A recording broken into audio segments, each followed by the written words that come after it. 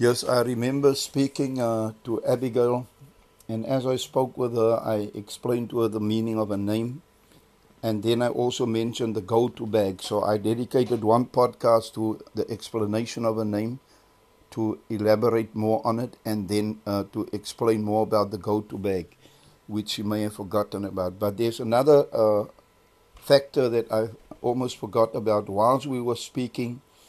I always quoted words of wisdom or shared anecdotes or analogies, and I'm sure maybe there's some of those words that Abigail would have wanted to write down or to remember.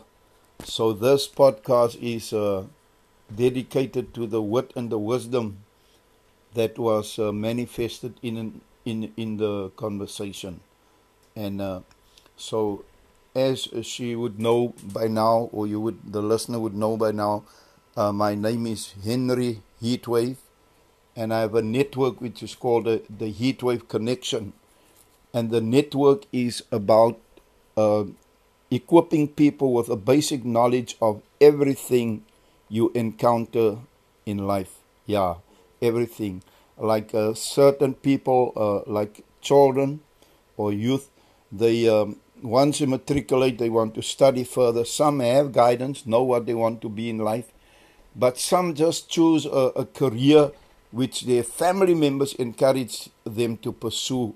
And once they get their degree, they don't like the work. Maybe it conflicts with their personality. Maybe it's a kind of work where you have to work outside, but they love working inside. Maybe it's a kind of work where they have to work on a computer, do research, but they don't like that. They don't like reading or research.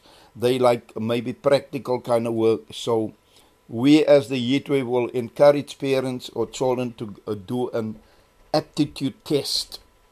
A test, but they used to call it a career guidance that should have been done by the career guidance teacher at the school or the college. But nowadays, we don't see them functioning in that capacity.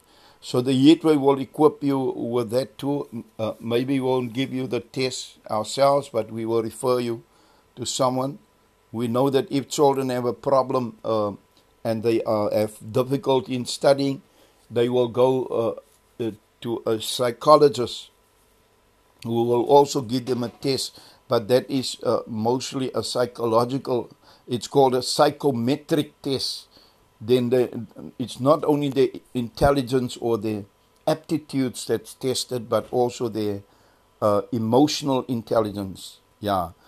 So the Heatwave will share with you knowledge about many things in life, like about self-defense and about purchasing stuff, or about communication. Like one of the words we have is, it's actually in the Bible, Proverbs, it says, the fool speaks all his mind. You cannot tell people everything. You cannot tell people where you are going and how long you are going. If you're going to be away from home for 3 months, you just can't tell everybody that, because there may be someone standing or listening or passing by, a rogue, a thief, or burglar, and they hear these people are going to be away for a month or 3 months. They will break into your home. So it's a foolish thing. You don't just tell people. Only the people who need to know should know that you're going to be away for a month or so, and so forth. Yeah. So that's what we say. The fool speaks all his mind. By the same token, if you got a lot of money or you inherited a lot of money, you don't have to tell everybody. At the end of the day, everybody wants to borrow from you, and then you won't be able to get what you desire, buy what you want, because you're lending it to everybody. Because sometimes people manipulate you. It may be family or friends, and they say, you owe me because we were there for you, and we helped you one time, you lived with us, and people tend to manipulate you. So certain things, it's not that you are funny, it is wisdom. There's also a thing that I said, wisdom is to anticipate consequences. In other words, before you do something, before you go anywhere, you have got to anticipate what can happen, what may happen, or what the response or the reaction of the people will be. So I just want to dedicate this podcast to Abby again, to just share with her a few of the words, or the wise words, what we call, when we go out as members of the Heatwave Connection. We have decided never to eat alone. Never eat alone. Always eat with someone who can sharpen your wits. Always eat with someone who can enrich you. So when you finish eating, you are the richer for having eaten. You are richer in knowledge, richer in information. You are much sharper in your mind, because we need knowledge to survive. Knowledge about things, because there's a lot of traps out there.